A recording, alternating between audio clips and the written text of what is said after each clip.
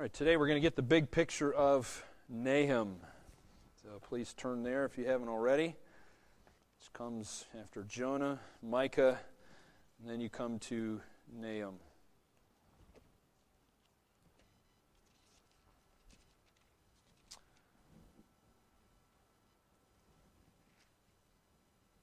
The changes of life eventually lead us to recognize the illusion of our own control on things. I'll explain what I mean in just a moment, but let me just ask you this. What circumstances of your life remind you of how little you are in charge? I don't know, some of you might think you're in charge of your life. I'm not going to ask you to raise your hand. But do you think you're in charge of your life? And those of you who don't think you're in charge of your life, what circumstances of your life remind you of how little you are in charge of your life? Well, I thought of some. For example, our mortality. Your mortality, my mortality reminds me that I'm not in charge. In fact, I heard of a funny story one time. Some woman tried to kill herself by jumping off this really tall building. And she wasn't successful because she killed some other woman who was walking on the footpath below her. She killed that person who wasn't expecting to die. When she was expecting to die, she lived. Our mortality is, well, you might want to die and you don't. Most of us don't want to die and we might. Mortality reminds us we're not in control. Another one, sins from our past that might continue to haunt you. I certainly have some of those sins from the past that continue to haunt me. Remind me of just how I'm not in control of things. A third one, the uncertainty about the future. Some people get obsessed with the future. They want to know how their retirement funds are doing, or am I going to have grandchildren? If you do have grandchildren, how are they going to grow up? And my children, and the list goes on and on. The uncertainty about the future, we might fret and worry. And of course, that reminds us we're not in charge. A fourth one, the fear of other people. What's that person going to do to me? What's my work?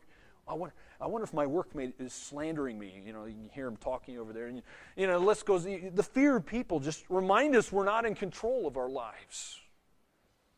Another one, things you don't like about yourself remind you you're not in control. That health issue, or maybe you don't like your mental ability, or the way you look when you look at yourself in the mirror, or how much hair or lack of hair you have, or the freckles, or your skin color. The list goes on and on. Or maybe the desires you can't seem to control. Some people just are obsessed with certain things, and they can't stop looking at pornography, for example. It's a big one with many guys. Desires they can't seem to control. And another one is maybe just the wear and tear on your body as you grow older. That often reminds me of how I'm not in control. Man, I just look back at your photos when you were kids. That will remind you you're not in control. It could be quite humorous. But there's many circumstances in life, isn't there? But there's little control in those circumstances. That was exactly the situation in which Israel found themselves in the 7th century BC. Many circumstances, but little control over them. And this is when the prophet Nahum wrote his book. Exactly when Israel was in a state when they had little control of the circumstances that they were in. Let me give you a quick overview here, very quick. Okay, there's 3 chapters in this book, and it could be broken down like this.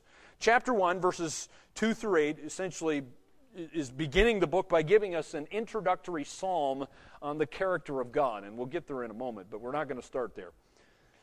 But it gives us some wonderful glimpses of who God is. Number 2, you can see there in chapter 1, verse 9, all the way to chapter 2, verse 2, it addresses Judah as well as the city of Nineveh, which, of course, was the capital city of Assyria at that time.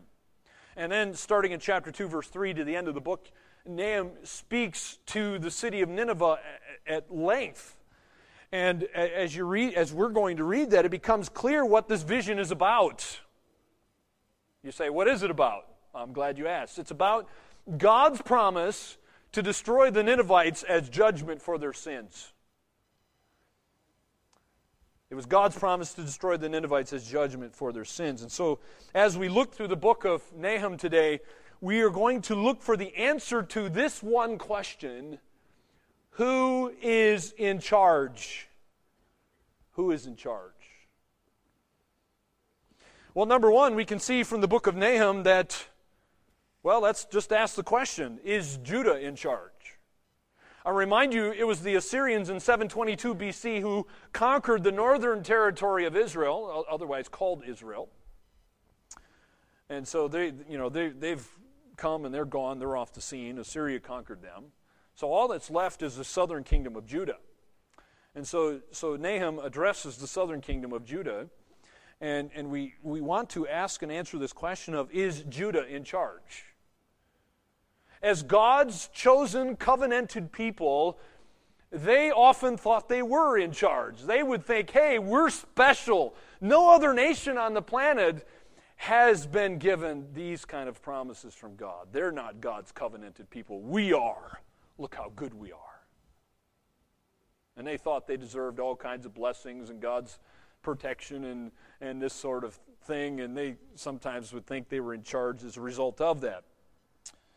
Well, is Judah in charge? Well, the self-confident answer to the question is yes. That's the self-confident answer. But is this what Nahum says? Well, let us begin by looking where God addresses, and in this case he's addressing both Judah and Nineveh, and it gets confusing exactly who is God addressing in this next passage we're going to look at. Sometimes it's only Judah. Sometimes it might be both of them, but most of the time it's probably Nineveh. Anyway, I think God purposely left it a bit vague, quite frankly. Anyway, look at chapter 1, verse 7. We're going to start there. Chapter 1, verse 7. The Lord is good, a stronghold in the day of trouble, and he knows those who trust in him. But with an overflowing flood, he will make an utter end of its place, and darkness will pursue his enemies. What do you conspire against the Lord? He will make an utter end of it. Affliction will not rise up a second time. For while tangled like thorns and while drunken like drunkards, they shall be devoured like stubble fully dried. From you comes forth one who plots evil against the Lord, a wicked counselor. Thus says the Lord, though they are safe and likewise many, yet in this manner they will be cut down when he passes through. Though I have afflicted you, I will afflict you no more. For now I will break off his yoke from you and burst your bonds apart. The Lord has given a command concerning you. Your name shall be perpetuated no longer. Out of the house of your gods I will cut off the carved image and the molded image. I will dig your grave, for you are vile. Behold, on the mountains, the feet of him who brings good tidings, who proclaims peace. O Judah, keep your appointed feast, perform your vows, for the wicked one shall no more pass through you. He is utterly cut off. Let's continue on into verse 2 of chapter 2. But chapter 2, verse 1 says, He who scatters has come up before your face. Man the fort. Watch the road, strengthen your flanks, fortify your power mightily. For the Lord will restore the excellence of Jacob like the excellence of Israel. For the emptier has emptied them out and ruined their vine branches. Let's end there. It's a bit confusing who exactly God is talking to there at times, isn't it? Most of the time it's probably Nineveh, but some of the times, as you saw there, Judah is mentioned. I've given you some pictures of Nineveh here. Let's look at the first one, because according to this passage, Judah clearly did not have control. Instead, what did God say? They needed a refuge, and God was their refuge. Now, to understand this book fully, I've given you some pictures here, and we're going to talk about the city of Nineveh, because we need to know that Assyria was the great power in the Middle East. You can see there that, according to that topo map, that they were the great power in the Middle East during the 8th and 7th centuries BC. The capital city of Nineveh was one of the grandest and the most powerful cities on earth. Its size, power, and wealth inspired stories and fables. Its walls were a good picture of this magnificence. As you'll see here, I've given you a couple pictures. There's a replica of the walls of Nineveh. And by the way, there were at least 2 series of walls surrounded the whole city, and they just ran for kilometers. The inner wall, which was the higher of the 2 walls, you can see there's a drawing of what it would look like. The inner wall was higher than the other one, but the inner wall, which that was probably the inner wall, which was the higher of the 2, was about maybe 30 meters high, 100 feet tall, and it was wide enough for, it was said, for 3 chariots to race each other on top of the wall. So it was a massive wall. Maybe, as you know, it's hard to say, but it also had a moat that was about 50 meters wide and about 20 meters deep. So as you can see, this city was impressive. It was a great city. It was a massive city. It was a gigantic city, and it was considered to be impregnable. And it also had the Tigris River and other smaller rivers surrounding the city, and it made the city appear like it was undefeatable and impregnable. It was a gigantic city. I'll remind you, Jonah had preached in Nineveh, perhaps a century earlier, about 100 years earlier, leading this polytheistic city to repent. Even the king, so-called, repented. But that was in the middle of the 8th century. There's another drawing of what Nineveh may have looked like. But, you know, when Nineveh went there, it was the middle of the 8th century. And here it is, as we come to Nahum now, it's now approximately 100 years later. It's in the middle of the 7th century approximately. And their repentance was obviously a thing of the past. They destroyed the northern 10 tribes of Israel, including the capital city of Israel, Samaria, in 722 BC. And by the year 663, they had pushed their conquest hundreds of kilometers into Egypt, as you saw on that map earlier. In Egypt, who was once a world superpower, fell to the Assyrian Empire. Throughout these conquests, well, where's Judah? Where's Judah in the midst of all this? By the way, you can see the hill country of Judah there. I've given you that topo map, so you can see that they're up on the high area. They're not down in the low plains. And so which is one of the reasons why the Assyrian Empire pretty much left them alone up to this point.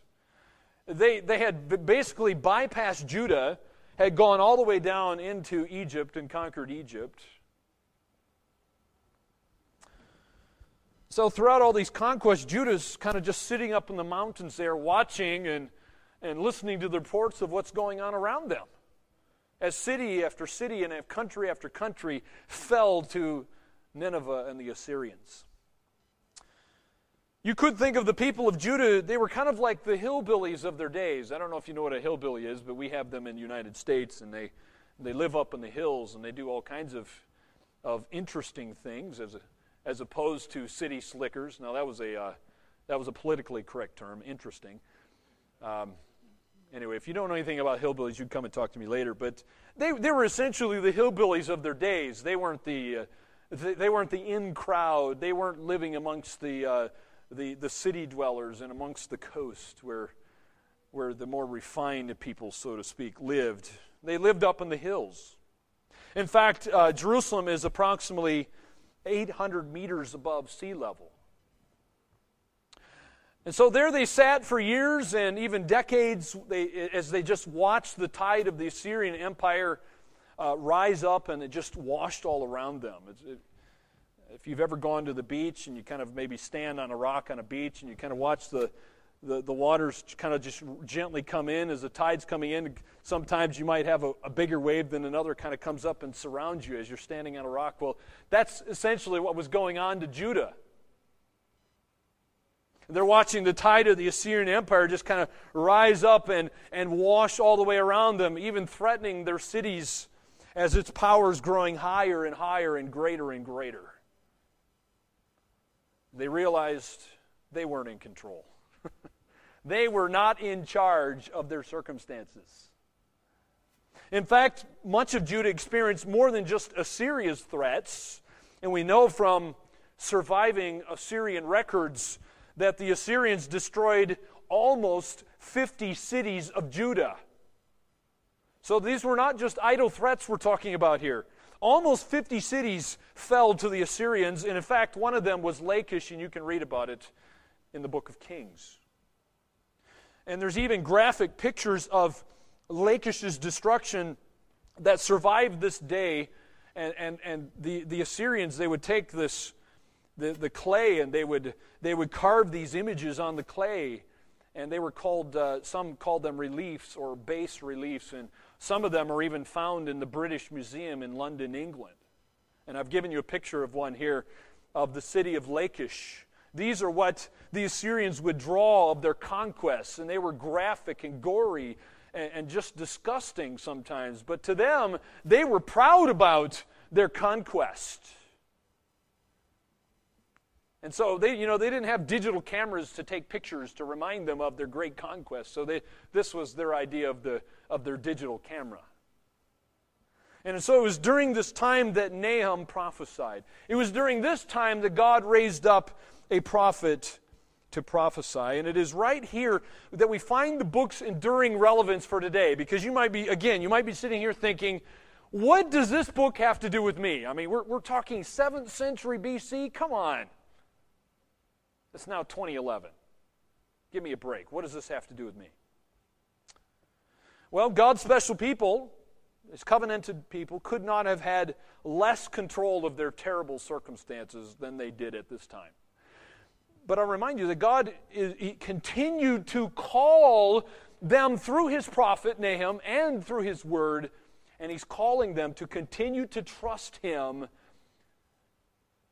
despite the fact they're not in charge, despite the circumstances around them look like doom and gloom. So I ask you, how is your life going right now?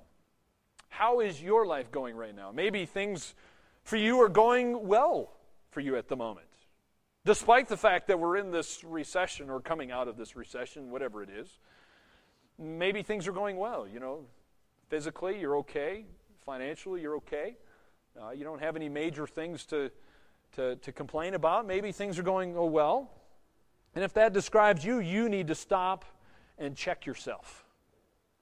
Do you really think that you are in charge of your world? Do you? The only world that you're in charge of is the one that's in your mind. The one I'm talking about? The one that you daydream and it's not reality, the one in your mind where you always do the right thing, always say the right thing, always go to the right places. If you're like me, I used to daydream about sports. Sports used to be my god, and I used to daydream about making the perfect three-pointer in a basketball game, or shooting the soccer ball from the halfway line and just over the goalie's hands into the top corner of the goal. These are the sort of things that's just ridiculous. Or the hole-in-one in golf, which has never happened and never will. That's all in my mind. Maybe you've got these sort of things going on in your own mind. It's not reality, is it? The only world you're in charge of is that one in your own mind. And the reality is this world doesn't exist. It never has, it never will. And maybe you've been, sadly, you can go to bookstores today, you can find all sorts of, again, interesting books on personal power or the power of positive thinking and these sort of things. There's plenty of those sort of things out there. If you want to make money, just write one of those kind of books. You don't have to believe what you say. Just talk about the power of positive thinking and you'll probably make money. But my friend, know this. It's a lie when anyone tells you that you are in charge. Mind over matter does not exist. The book of Nahum presumes that people will have a hard time in this world. If you're a Christian, you need to realize that God is good and that He is our only hope. We can't depend on ourselves. It's not your mind over matter. It's not your positive thinking that's going to get you through a recession or cancer or anything else. But sadly, we tend to forget this truth when life is going well for us. When life's not going so well, hopefully we run to the rock, the God of our salvation. But when life's going well, we kind of tend to forget God, and we think we don't need God, and I'll just get myself through this. By the way, God does bless us in many ways. That's true. Yet our hope has to be finally placed not in the blessings that God gives us, but in the one who gives us the blessings. You understand that? It's the sovereign God who gives us the blessings. He is the one whom we need to hope in and trust in. And you can see that even in chapter 1, verse 7 of Nahum 1, verse 7. It says, "The Lord is good, a stronghold in the day of trouble, and He knows those who trust in Him." So I ask you, who's in charge? Who's in charge of your life? Well, so far we know this much. It's not Israel, and it's certainly not us. By implication, we can imply here that not only is not Judah or Israel in charge, we're not in charge either. Well, the second question we need to ask then is this: are the enemies of God and of God's people in charge?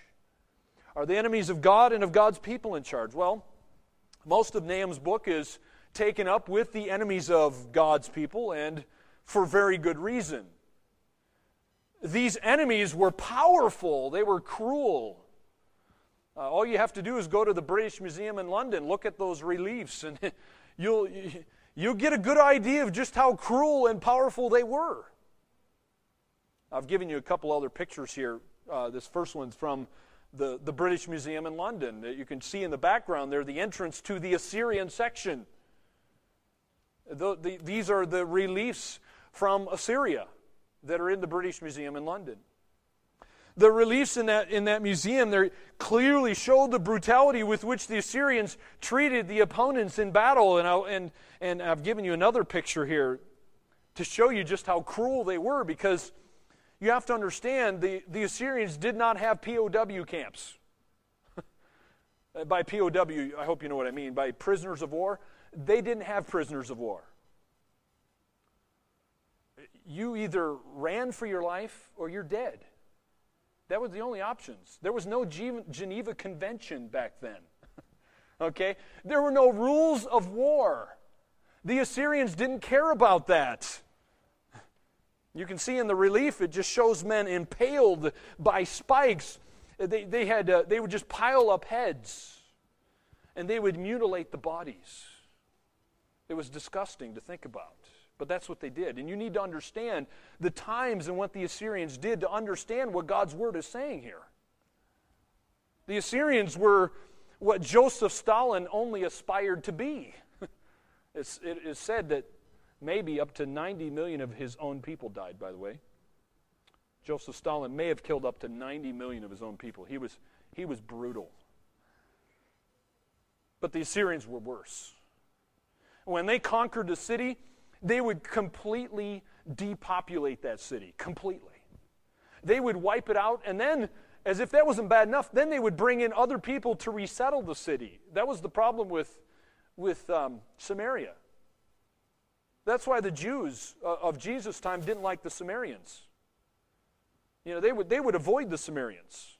And the disciples couldn't believe that Jesus was talking to the Samaritan woman at the well, because we have no dealings with them. Why? Because when the Assyrians conquered in 722 BC, they resettled.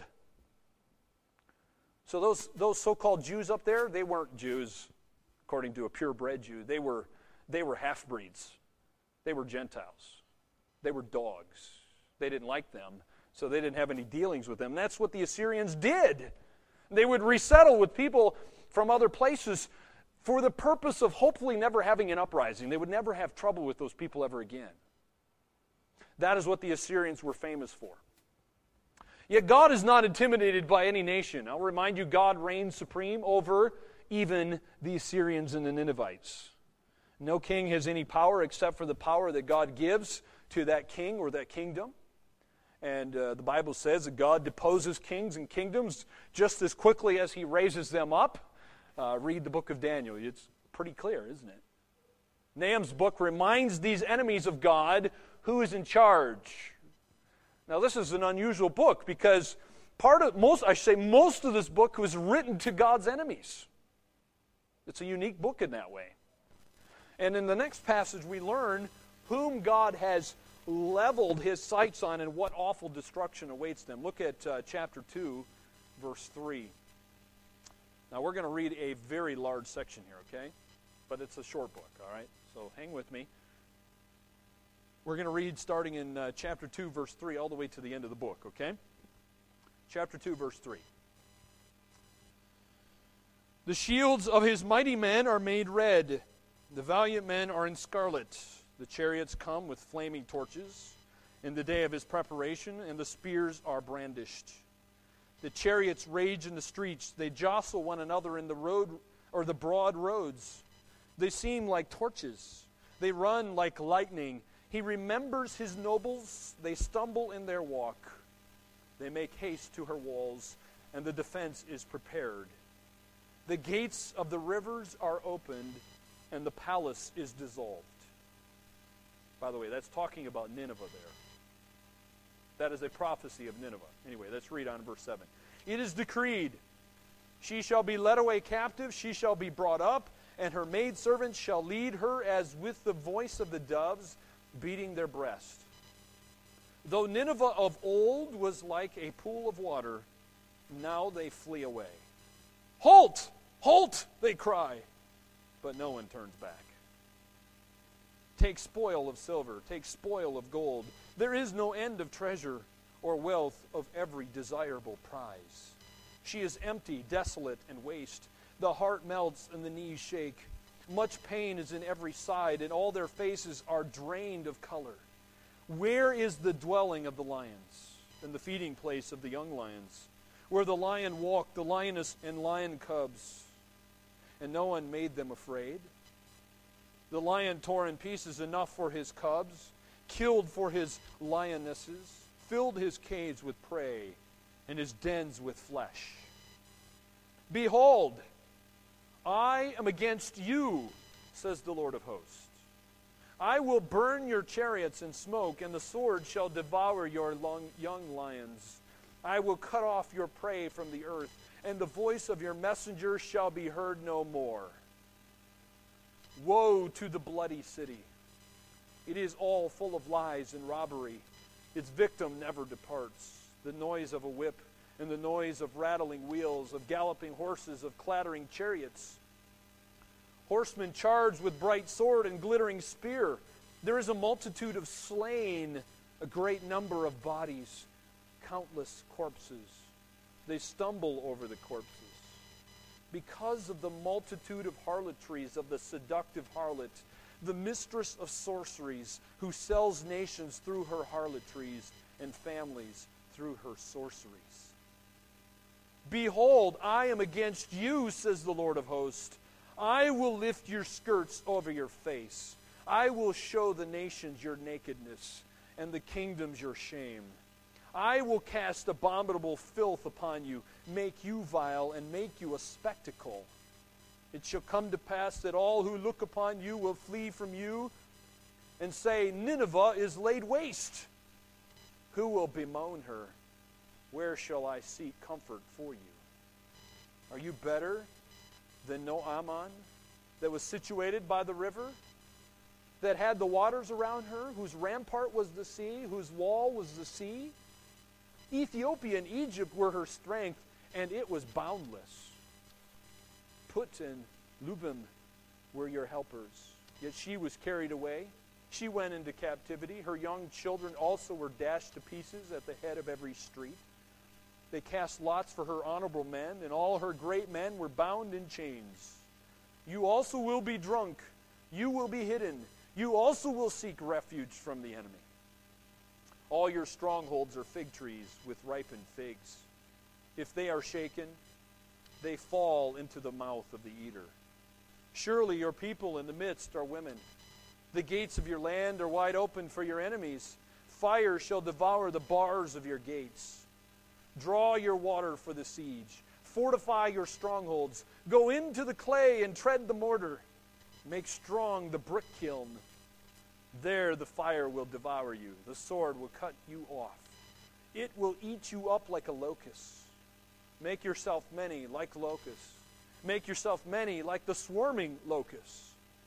You have multiplied your merchants more than the stars of heaven. The locust plunders and flies away. Your commanders are like swarming locusts, and your generals like great grasshoppers, which camp in the hedges on a cold day.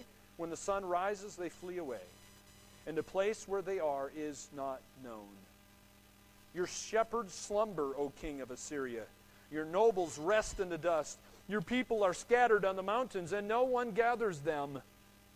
Your injury has no healing. Your wound is severe.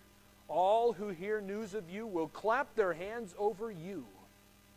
For upon whom has not your wickedness passed continually?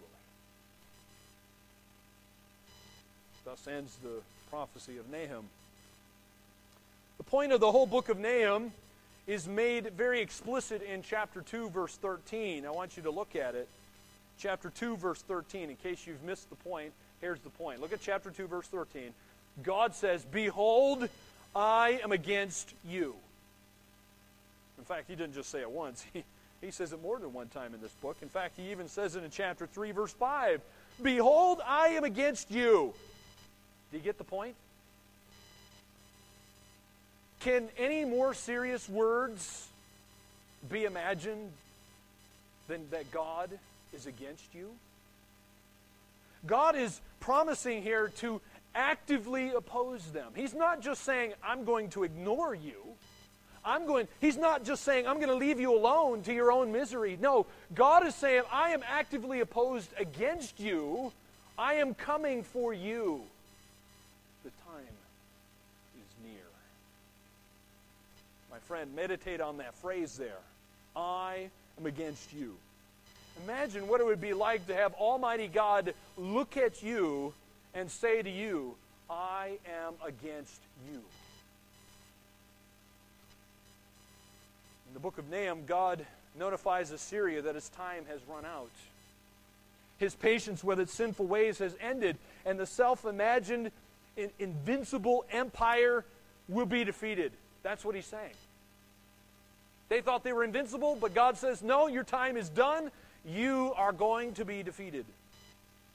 Its defeat will be totally complete. Not a partial one, but a total defeat. If you look at chapter 1, verse 14,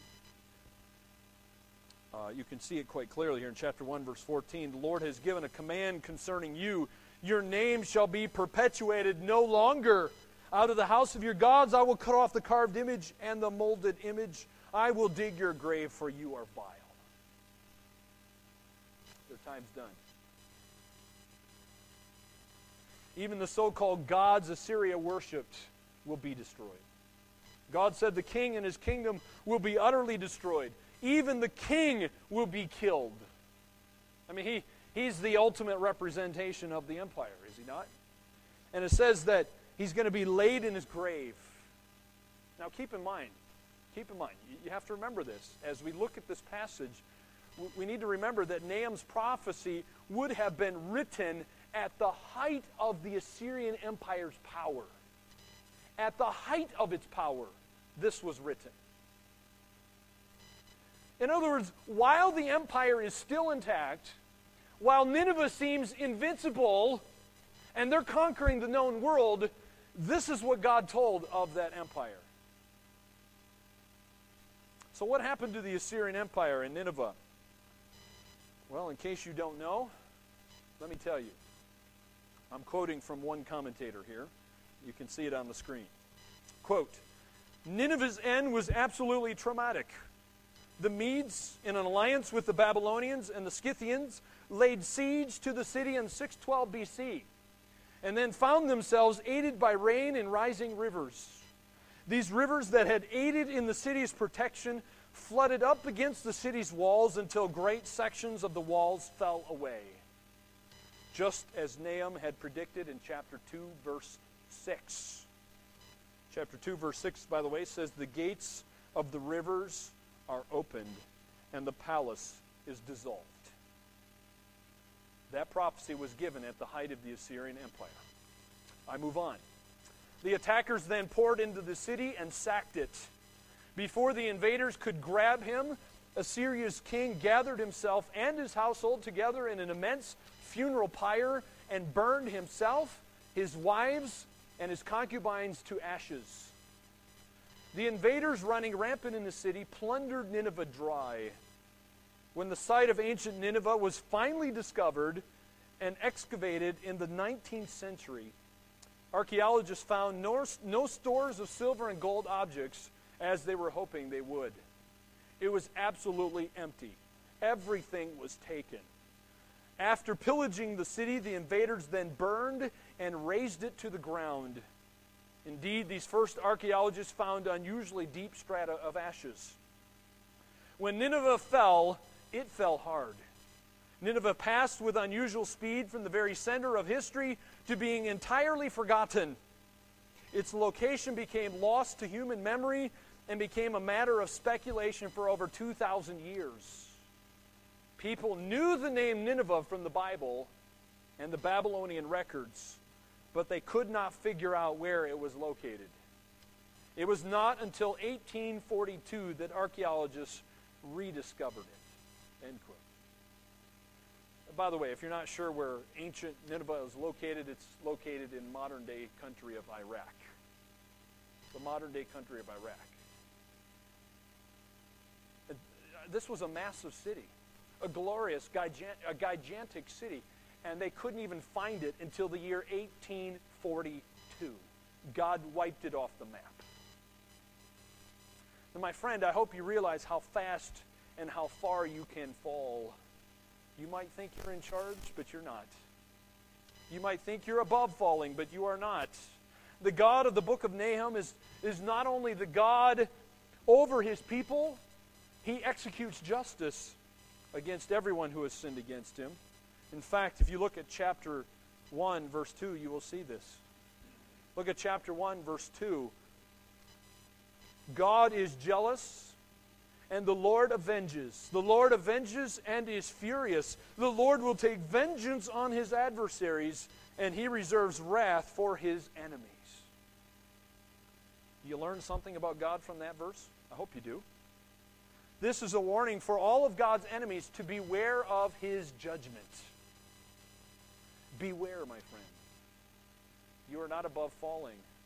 You are not above God's judgment. You are not beyond God's reach. Your sin will be held accountable.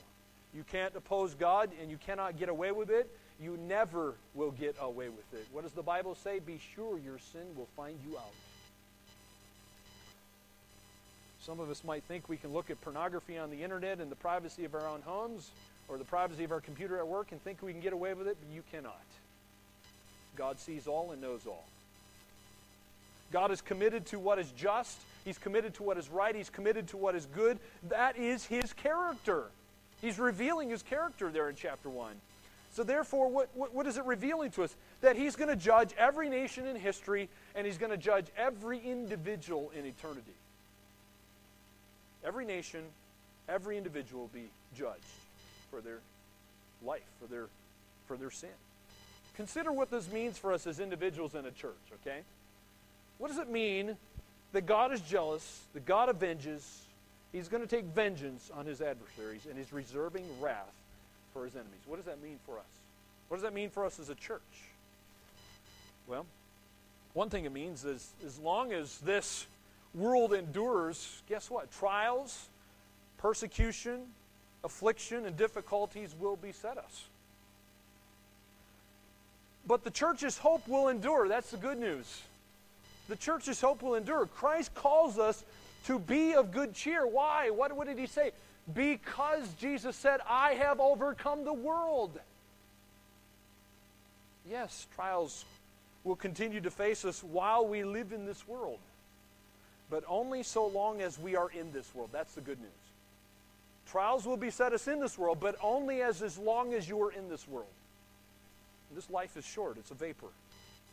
And if we are His, our hope will outlast our trials. And I am looking forward to that day when my sin nature will be gone. Pain, sorrow, crying, all that bad stuff is going to be gone. It's true for us as individuals. It's true as a church. We never need to fear that God's enemies are finally in charge. You don't need to fear the UN. You don't need to fear terrorism. You don't need to fear that person that you're afraid of. You don't need to fear the New Zealand government, as scary as it is. You don't need to fear that. They're not in charge. They're not ultimate. They're not going to last. Okay, well, we've seen that we're not in charge. We've seen that Judah and Israel weren't in charge. We've seen that God's enemies aren't in charge. Then you might be wanting to know, then is anyone in charge? Who is in charge? Is God in charge? Well, Nahum's answer is God is in charge. In fact, look at chapter 1, verse 2. Chapter 1, verse 2. God is jealous, and the Lord avenges.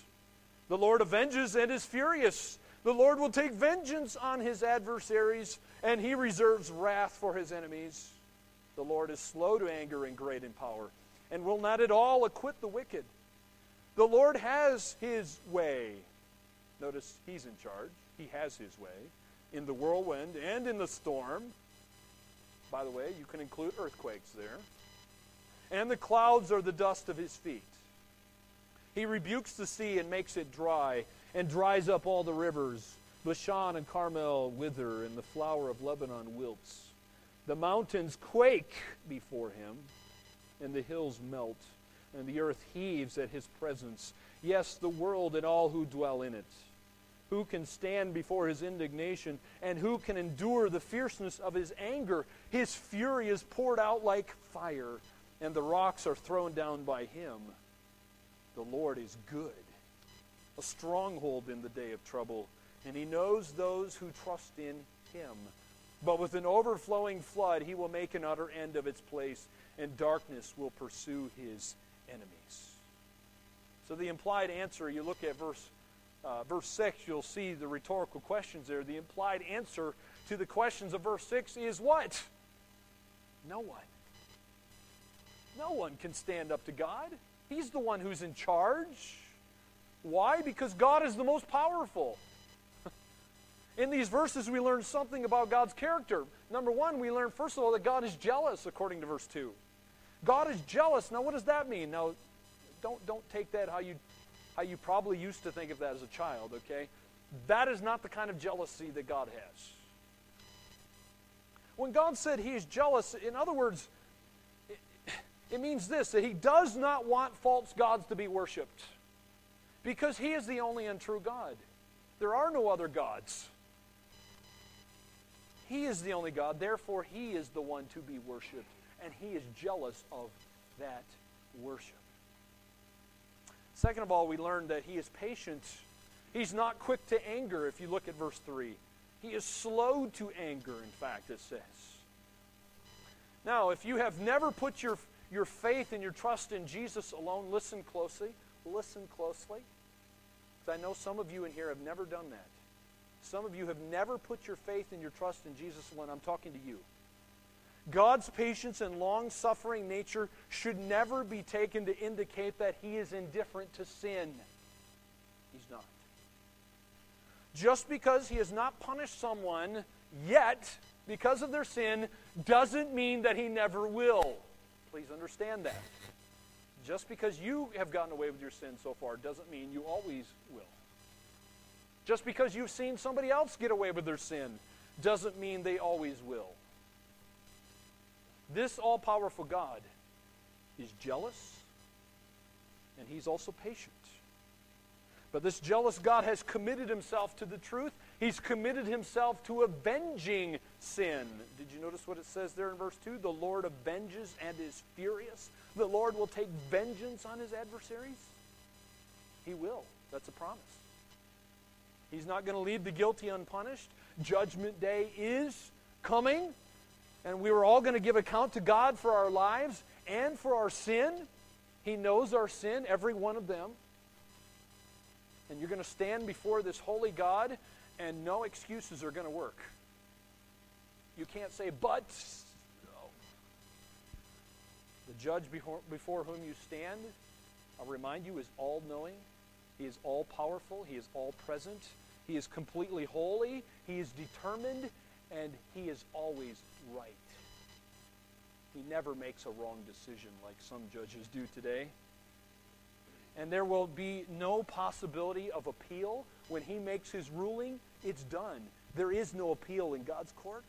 And if you're convicted, you don't get out on parole. Do you understand that? That is the judge you're dealing with. Well, let's wrap this up. It's interesting, as you study the minor prophets, there's only 2 of the minor prophets that end their book with a question. And Nahum is one of them. The other one is Jonah, we looked at a couple weeks ago. In the book of Jonah, God concludes the book of Jonah by reprimanding Jonah for his callousness toward the very people we've been talking about in this book, the people of Nineveh. In fact, God asks the question at the end of Jonah, should I not pity Nineveh? Should I not pity Nineveh? Now in the book of Nahum, see what Nahum tells the king of Assyria in the very last verse. Chapter 3, verse 19. Look at the very last phrase. It says, for upon whom has not your wickedness passed continually? Question mark. By concluding his book with a question, it's almost as if the prophet wants to draw the reader's mind back to Jonah's prophecy from a century earlier and the mercies that God showed to the people of Nineveh. He was very gracious and merciful to them. Eventually, though, Nineveh decided to reject God's mercies. Instead, they chose violence. They chose, I'm just mentioning a few things in this book. Violence was one of them. Materialism was another one. Their own selfishness was another. Idolatry and even witchcraft. The New KJV mentioned sorceries there. So Nineveh, who was once the object of God's mercy, became the object of God's wrath. In the New Testament, God's judgment fell most sharply not on any city, but it fell on a person. You know who that person is? God's wrath fell most sharply on His own Son, Jesus Christ, the suffering servant, the Messiah. But when God's judgment fell on His Son, the Son defeated His enemies. Look what Christ accomplished through His death on the cross, according to Colossians chapter 2, which says this, by canceling the record of debt that stood against us with its legal demands, this He set aside, nailing it to the cross. He disarmed the rulers and authorities and put them to our shame by triumphing over them in Him. May I remind you of the final battle? And no, I'm not referring to C.S. Lewis's final book in that wonderful series I love so greatly, The Chronicles of Narnia. I'm not talking about that. The final battle mentioned in the book of Revelation. The final battle is not going to consist of the fall of any mere city. It's going to consist of the ultimate judgment of God's enemies at the Battle of Armageddon. And which, by the way, when God wipes out His enemies, Jesus Christ comes, uses His mouth to destroy His enemies. Then He's going to set up His kingdom, and He's going to rule over His kingdom. And we can be confident that this is going to happen because the Bible says so. God has already kept many of His promises, so you can be assured He's going to keep the other promises mentioned there. So we can be confident that this is going to happen, that God's enemies are going to be destroyed, the final battle is going to come, Satan will finally be defeated, and Christ will rule and reign, and there will finally be peace and no more sin and no more sorrow. Why do we know this is going to happen? Because the point of the book of Nahum shows us that God is in charge. God is in charge. Judah wasn't in charge. Israel wasn't in charge. They were destroyed in 722 BC. We're not in charge.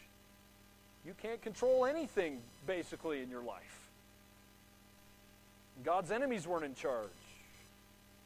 The only one who is in charge is God. He's the one whom we should